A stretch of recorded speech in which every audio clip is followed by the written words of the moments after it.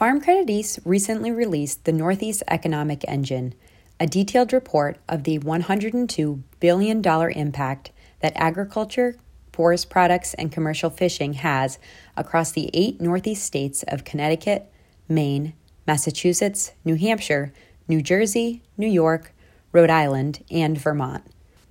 Agriculture, commercial fishing, and forestry have been iconic industries for the Northeast since colonial times, when they formed the backbone of the economy. But far from being an anachronism, these industries today are modern, dynamic, and vibrant contributors to the region's economy and employment and remain an important part of the landscape.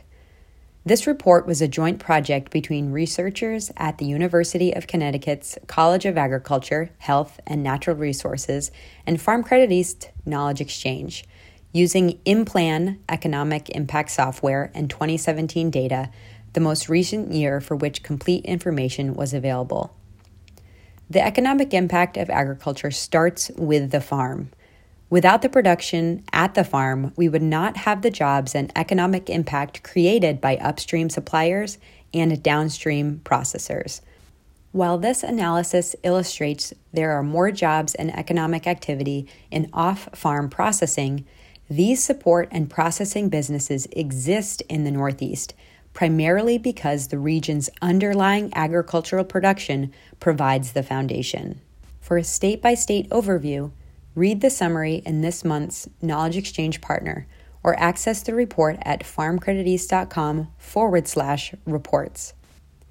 The second article this month focuses on the new opportunities for agricultural retail born out of the creativity and necessity demanded by 2020.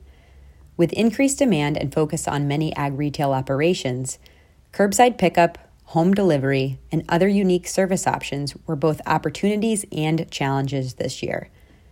For more information, visit farmcrediteast.com.